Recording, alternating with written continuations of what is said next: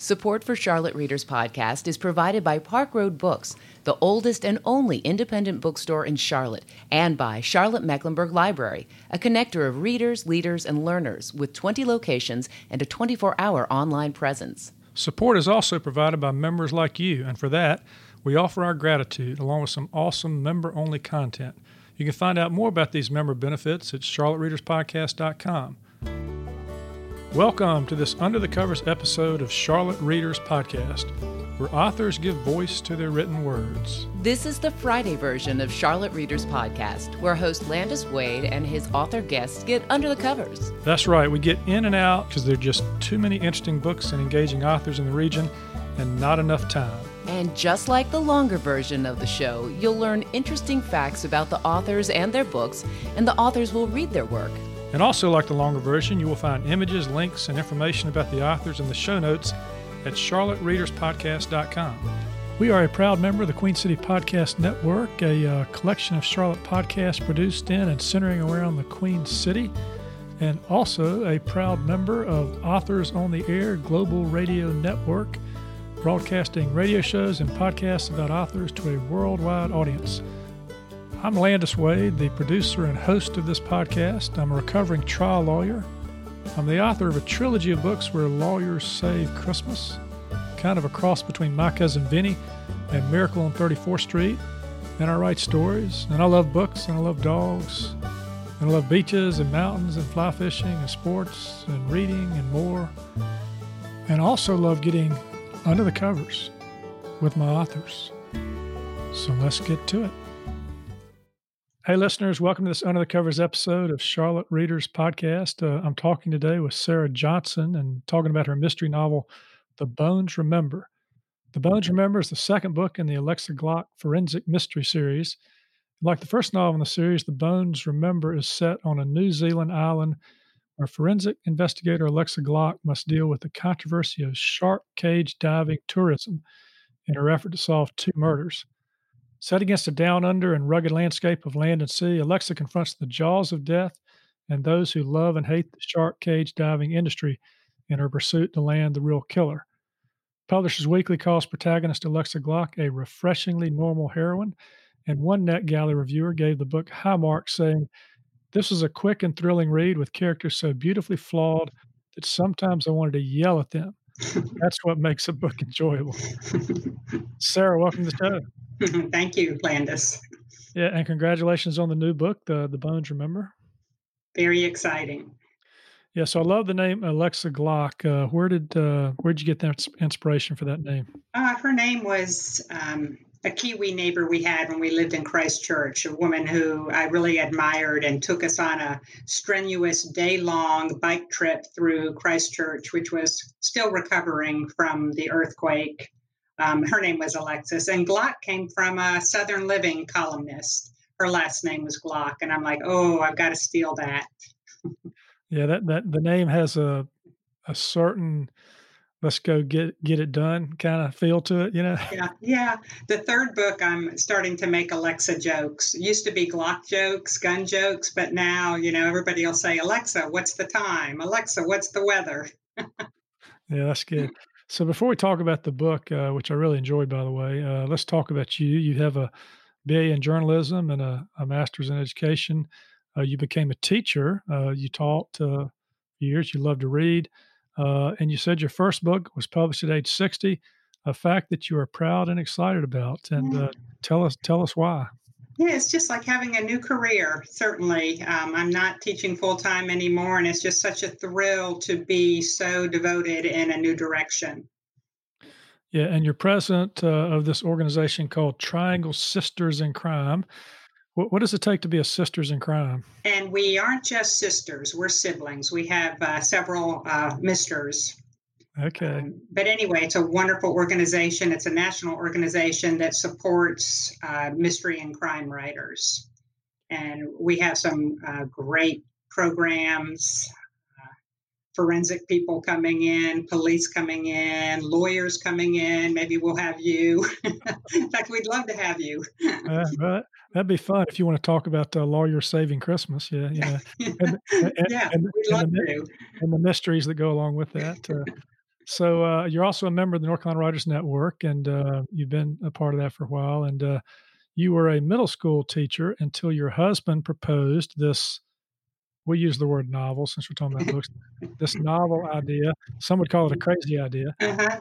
of living in a place down under for 1 year. Yeah. It's like twist my arm. He said, "Do you want to take a year off teaching?" And like, sure. My youngest child was a sophomore in college, and it was just the right time to do this. My husband had recently retired, and it's like you can put all these hurdles in front of you and say, "Oh, we just couldn't make that happen," but we made it happen. Rented out our house, and the rest And, is history. We and you, could not stay a full year. New Zealand would not let us stay a full year. A tourist visa is only good for 10 months. So we couldn't even extend it. So we were actually there 10 months. yeah, and you live in Durham, North Carolina, and so I'm thinking, those old Indiana Jones movies where the plane is going across the map, and then the boat is going across the sea. It's like planes, trains, and automobiles to get there, right? It was, Yeah. yes. So let's talk about this landscape because I really enjoyed, reading this book and being in that part of the world, at least the escape of going there. There are 3 islands. I didn't know much about New Zealand, but I looked it up after I read your book. 3 islands. Tell us about this wonderful area of the Wow. world. Wow. So there are the major three islands. Most people live on the North Island in the Auckland area. We chose to live on the South Island. We thought it was closer to more rugged landscape, though I would say New Zealand overall is entirely wild and rugged as it gets. But Christchurch let us be close to a lot of the places we wanted to travel. And hanging off Christchurch is Stewart Island, and it is just only 400 people. It's quite a large island, but hardly anyone lives there. Most of it is national park, and it's just a birder's paradise, a hunter's paradise, and as it turns out, the sharks love it too. Yeah, and actually, Stewart Island is the location where Alexa Glock is trying to solve this mystery. And to get there, she has to go on a ferry and cross a strait. I can't pronounce it. It starts with It's an F. Fogo, Fobo, Fogo and Strait. it's the way to Stewart Island. But it's you describe it in the book, and also I looked it up. High winds, rogue waves, people have died. Getting just from one side to the other Yeah, to get there. yeah, yeah. Our ferry was delayed like 8 hours before we could cross it. And I'm telling you, I've never been so seasick in my life. Okay, It was tremendous, but tremendous waves. but when you get there, you just got this beautiful country with only, as you said, 400 people. Yes. You've got mountains, you've got the coast, and of course, you've got the great white sharks. Who knew it was a mecca for great white sharks?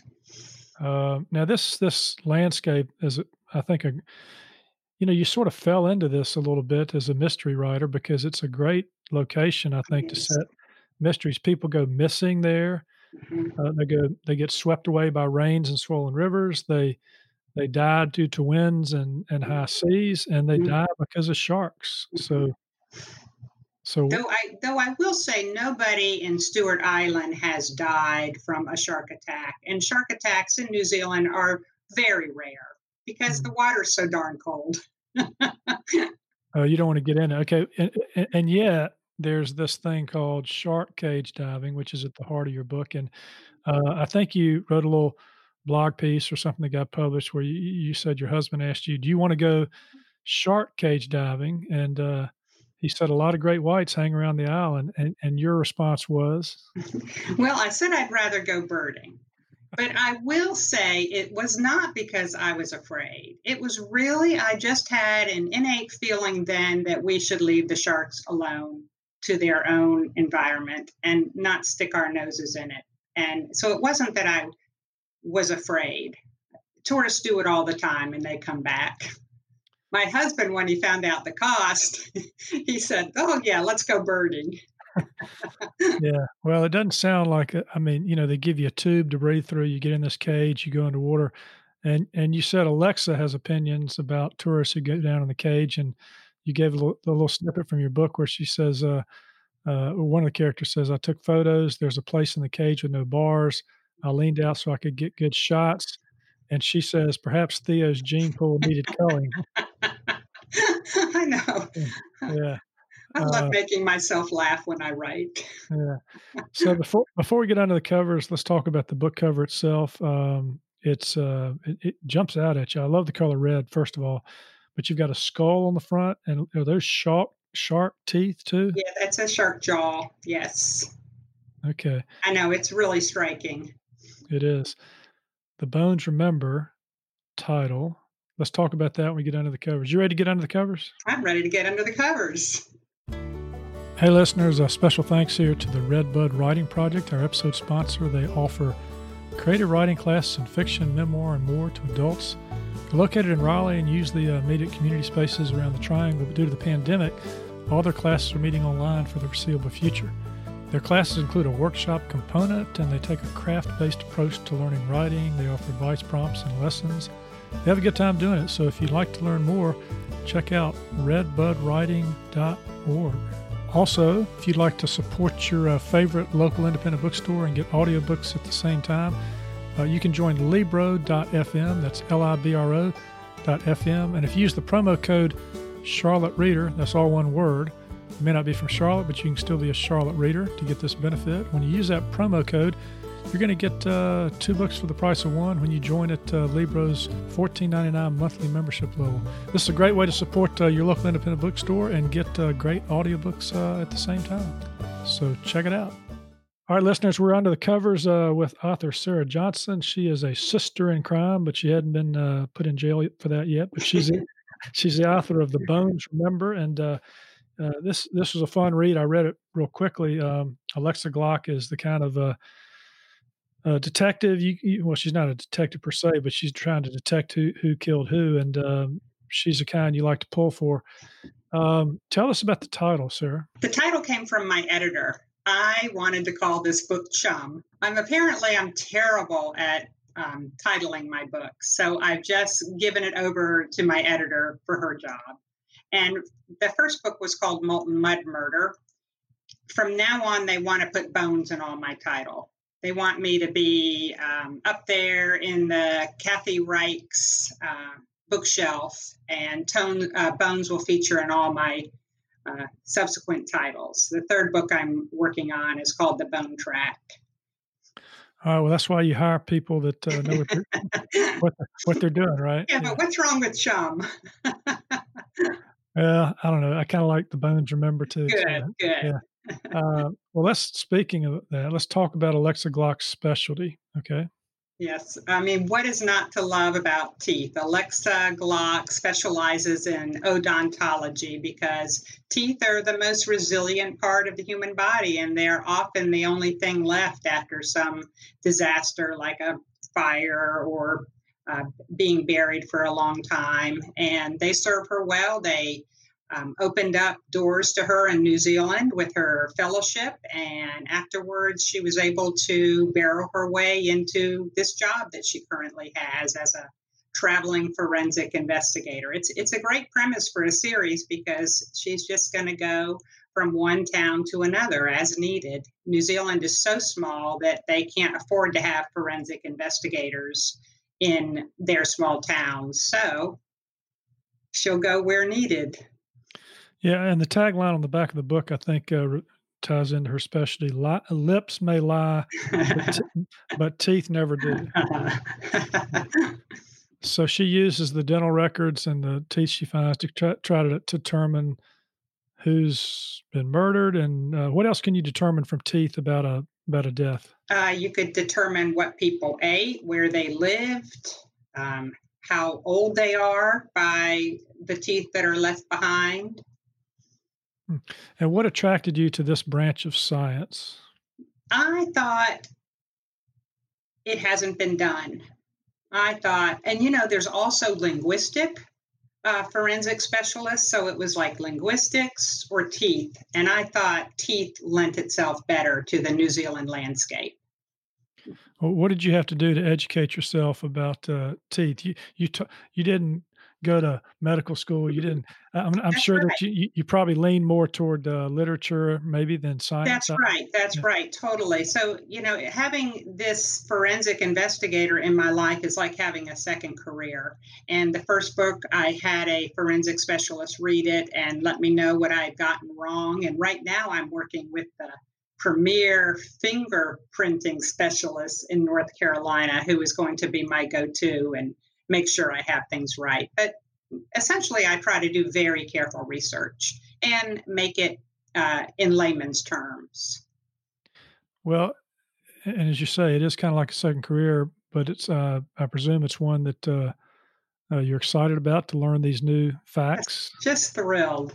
Yeah. It's just thrilling. And same within this book, learning about sharks. That was such a thrill. I felt like a kid again. Yeah. Well, that is a big part of the book, and let's talk a little bit about the plot here. Alexa, she is this traveling forensic investigator. She goes to Stewart Island when human bones are found in the woods, not on the beach.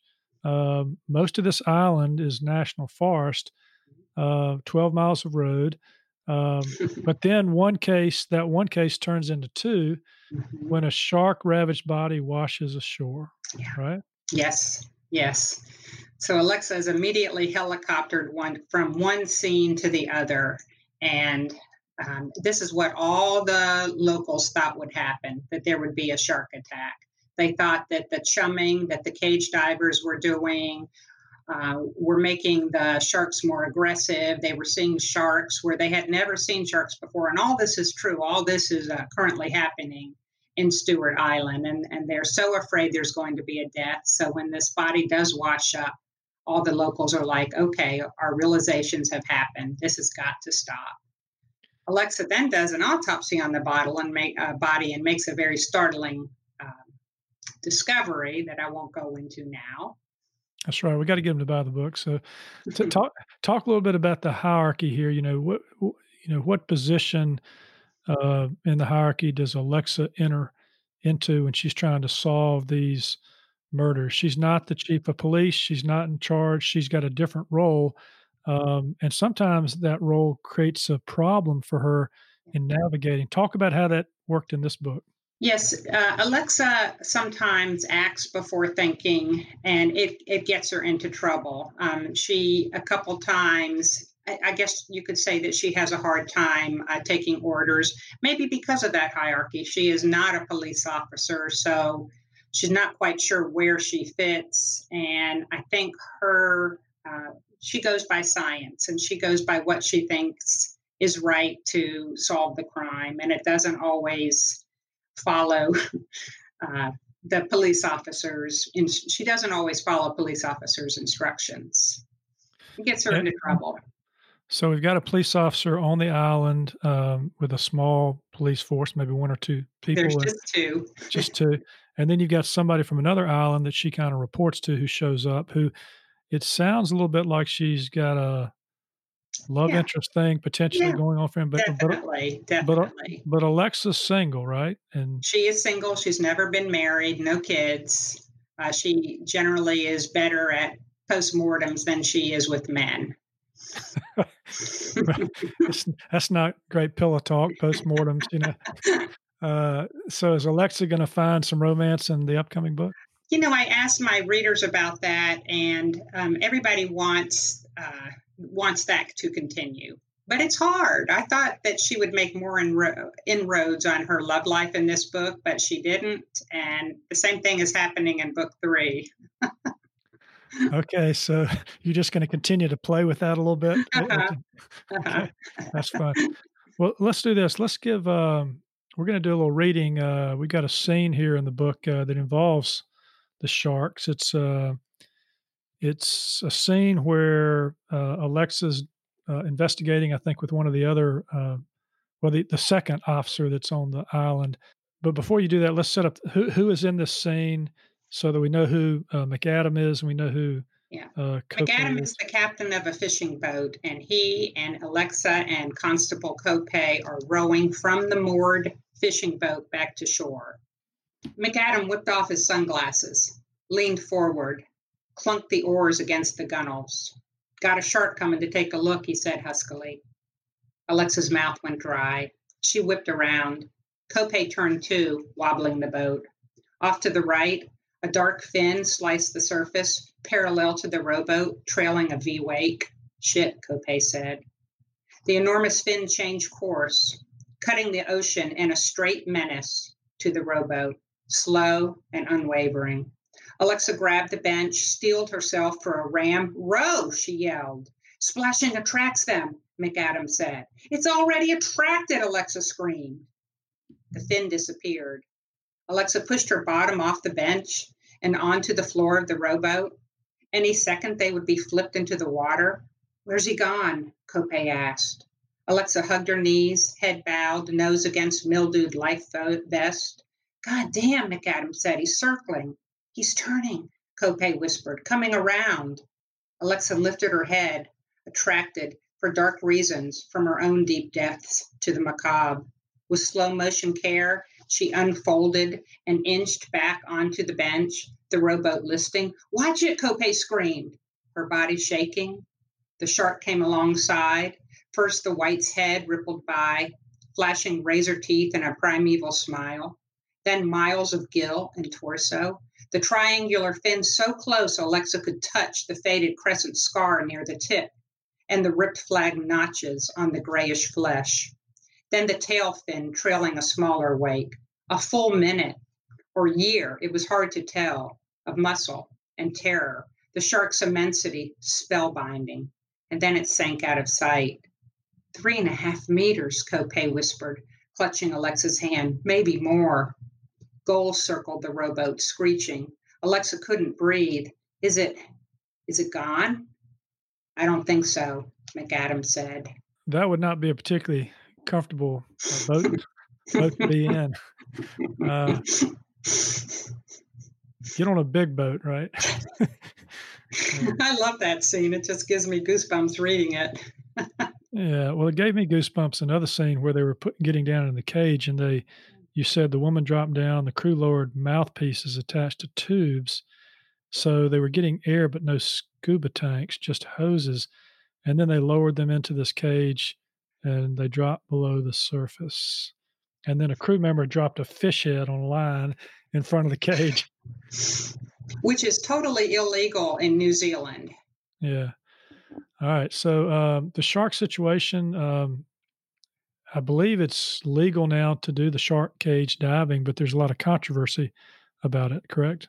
There continues to be a lot of controversy, and they keep going back and forth for a while. For a good year after I wrote the book, it was banned, and now it's okay again. They are really going back and forth with their decisions. And the native peoples had a certain diving routine they would do to I guess it's free diving to some extent. What were they diving for? Remind me of that. Oh, right, the abalone. That's right, the Paua. Okay. So the many people on the island free dive for abalone. And it's just the most delicious abalone anywhere in the world and brings in a high price when they sell it. But the abalone divers were afraid to dive now because the sharks were coming closer and closer to people, more curious. Yeah, because there's chum floating around in the water and a lot of, and then somebody washes up on the beach and there's a question about how they died. And another scene that's got some suspense in it, Alexa gets knocked into the water and somebody throws chum on top of her. So I'm not sure she's going to want to go back to Stewart Island anytime soon. That idea came from my writing teacher. She's like, you've got to have her chummed. And I'm like, oh my gosh, why didn't I think of that? That's just priceless. Yeah, that's great. Well, let's do this. Let's talk a little bit about writing life. What was it, Sarah, that made you take this leap from a teacher to author? Yeah. I've always been a writer, poetry. I wrote quite a bit for newspapers, and I'm a voracious reader. And it was a time in my life where all those forces worked together. it was time to write a novel. I always set out to write a novel I would enjoy reading, and I did. And did the first novel come as a result of this experience living in New Zealand? It totally did. When my husband and I saw the mud pits, I had never been to a thermal area before. And when my husband and I saw the mud pits, I'm like, I have to kill somebody here. And so in the first book I did. Is that what y'all do at Sisters in Crime meetings? You sit around and think about how to kill people? Totally. Yeah. All right. So you wrote the first book about the molten, falling in that and dying. Yeah. You got the second book that involves sharks and somebody getting shot on a hunting trip. So how's somebody gonna die in the next book? Oh, it's great. I'm halfway through it. I have a contract for 3 books, which of course I'm hoping they'll renew. But right now, Alexa is on the Milford Track, one of the great walks in New Zealand. And the Milford Track is probably the most famous, and people come from all over the world to do this hike. It's a 4-day long hike, and Alexa's getting into quite a bit of trouble halfway through the hike. Now, which island is this on? Milford Track is on the South Island. It's in Fiordland, just a gorgeous, glaciers and rivers and snow-capped peaks, and it's just. But the thing is, it rains like 280 days a year. So did somebody disappear? Do they find them in this wilderness or what? Yeah, it's just so good. I'm so excited about it. Well, for one thing, there's a landslide and it uncovers bones. And so that's the first thing that happens. But then one of the hikers doesn't end up, you have to sleep in huts or lodges at night. You can't free camp. And one of the hikers in her hiking cohort doesn't show up and has gone missing. And so they have to search for this hiker. And it turns out somebody murdered her. Interesting. Okay, a little bit about your process. Do you tackle a book all at one time? Do you sort of reflect a while before you start writing? Did you outline? Give us a little bit? Yes. I try. I have the ideas and the general who did it from the outset, and I'm trying really hard to plot, but I'm just not very good at it. And I like what William Faulkner says about just letting your characters walk alongside you and lead the way. That works better for me. But I think that if I could plot, the writing would be easier. So I really struggle. I won't say I'm a pantser, but I don't plot out the whole book ahead of time. No, I understand exactly what you're talking about, because there's a certain joy in just sitting down with your characters and letting the story unfold on the one hand. But on the other hand, if you're writing a mystery, you got to drop hints along the way, and you got to know where you're going, and you got to have some turnarounds and some obstacles and that kind of thing. That's right. That's right. So what do you hope readers get from your series there? I hope my readers, number one, get an escape, that I can just take their minds off what's going on in the world right now.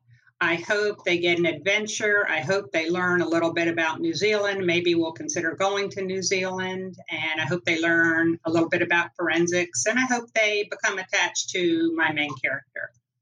So they'll want to read more. Yeah, that's great. And so sort of breaking into this, Sarah, sometimes when people make the transition and they want to write a novel, they might self-publish, they might find a small press, they might query, they might try to get an agent. Did you think long and hard about how you wanted to go about doing this in terms of trying to find a niche? Because you said you looked for a forensic specialty that was a little bit different, and you also you're dealing with a part of the world that's south of Australia.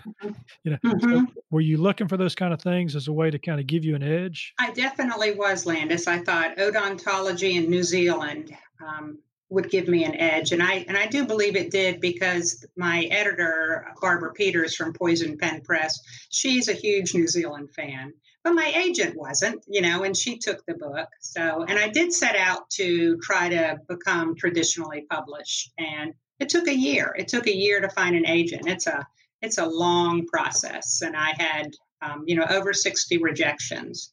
But I would consider some of the rejections I got positive rejections with, this is what I like, this is what I didn't like. So during that process of querying, I certainly honed the manuscript. Yeah, no, that's good advice for anyone who's thinking about wanting to write a novel, find an agent, and kind of get it out there because, if you can hone in on something that's a little bit unique Hmm. and you love your character, then you can continue to write it as a series. And a series is fun because you've got a little funnel there and people like the first book, they buy the next book and so forth and so on. That's right. That's what I Yeah. hope. Yeah. That's great. So I asked some, and we're about out of time here. I usually ask authors this question, and that is, why do you write, Sarah? Probably I write because I read, and I get so much enjoyment from all the variety of genres that I read that it's a thrill to be amongst other writers. So I write because I enjoy reading so much. And what are you doing to kind of promote Alexa Glock? Are you doing social media stuff? Are you Yeah, doing? it's a little tricky this time. I had Yeah. such a great launch at McIntyre's Books in the Pittsburgh area with my first book, but I'll be doing a few virtual launches with McIntyre again, and but I'll be going out to the Poison Pen. Well, I won't be going out to the Poison Pen in Scottsdale, Arizona, but I'll be doing an event there that I look forward to, a Zoom event. So it's a little different getting a book out during a pandemic, but I think it still can be done. And I appreciate being on Charlotte Readers Podcast. What a thrill. Yeah, we're glad to have you. And this will be out in October. Your book will be out then. You'll be out. Wonderful. You'll be talking about it. Be good stuff just in time for Christmas to buy a good book, right? So to That's read right. over the holidays. Uh, well, listeners, there's information about Sarah in the show notes. There's links to her and her website, and there's images here about this. Oh, also there are going to be some images she shared with me of her time in Stewart Island. Some beautiful landscapes. So check that out. Sarah, thanks so much for being on Charlotte Readers Podcast. Thank you so much, Landis, for having me. Read well, everyone. Well, that's it for today. Another fine author giving voice to the written words. Next Tuesday, we'll have another in-depth episode with readings and conversations about the written word and the writing life of a local or regional author. But before then, be on the lookout for another Under the Covers episode where we do much the same thing we do here, but quicker, and sometimes away from the studio. Because there are just too many good authors. And not enough time. If you like what we're doing, please consider leaving a short written review on Apple Podcasts or the podcast platform of your choice. Because when you do, our authors' voices travel much farther and wider in podcast land. And if you're inclined to help us help authors give voice to the written words, and you'd like some member-only content cultivated by our authors and me as our thanks, please consider becoming a member supporter. You can find out how to become a member supporter and more about today's show and all previous episodes at charlottereaderspodcast.com. And you can keep up with news about the show by joining our email list and engaging with us on social media. We promise not to spam you because, well, that takes too much time. And if you do join our email list, we'll give you a free ebook written by me. Thank you for listening. We really appreciate it. Until next week. I'm Landis Wade for Charlotte Readers Podcast. Charlotte Readers Podcast is a member of the Queen City Podcast Network, powered by OrthoCarolina. Now offering video visits so you can take control of your orthopedic care from the comfort of your home. Schedule online at orthocarolina.com. OrthoCarolina, you improved.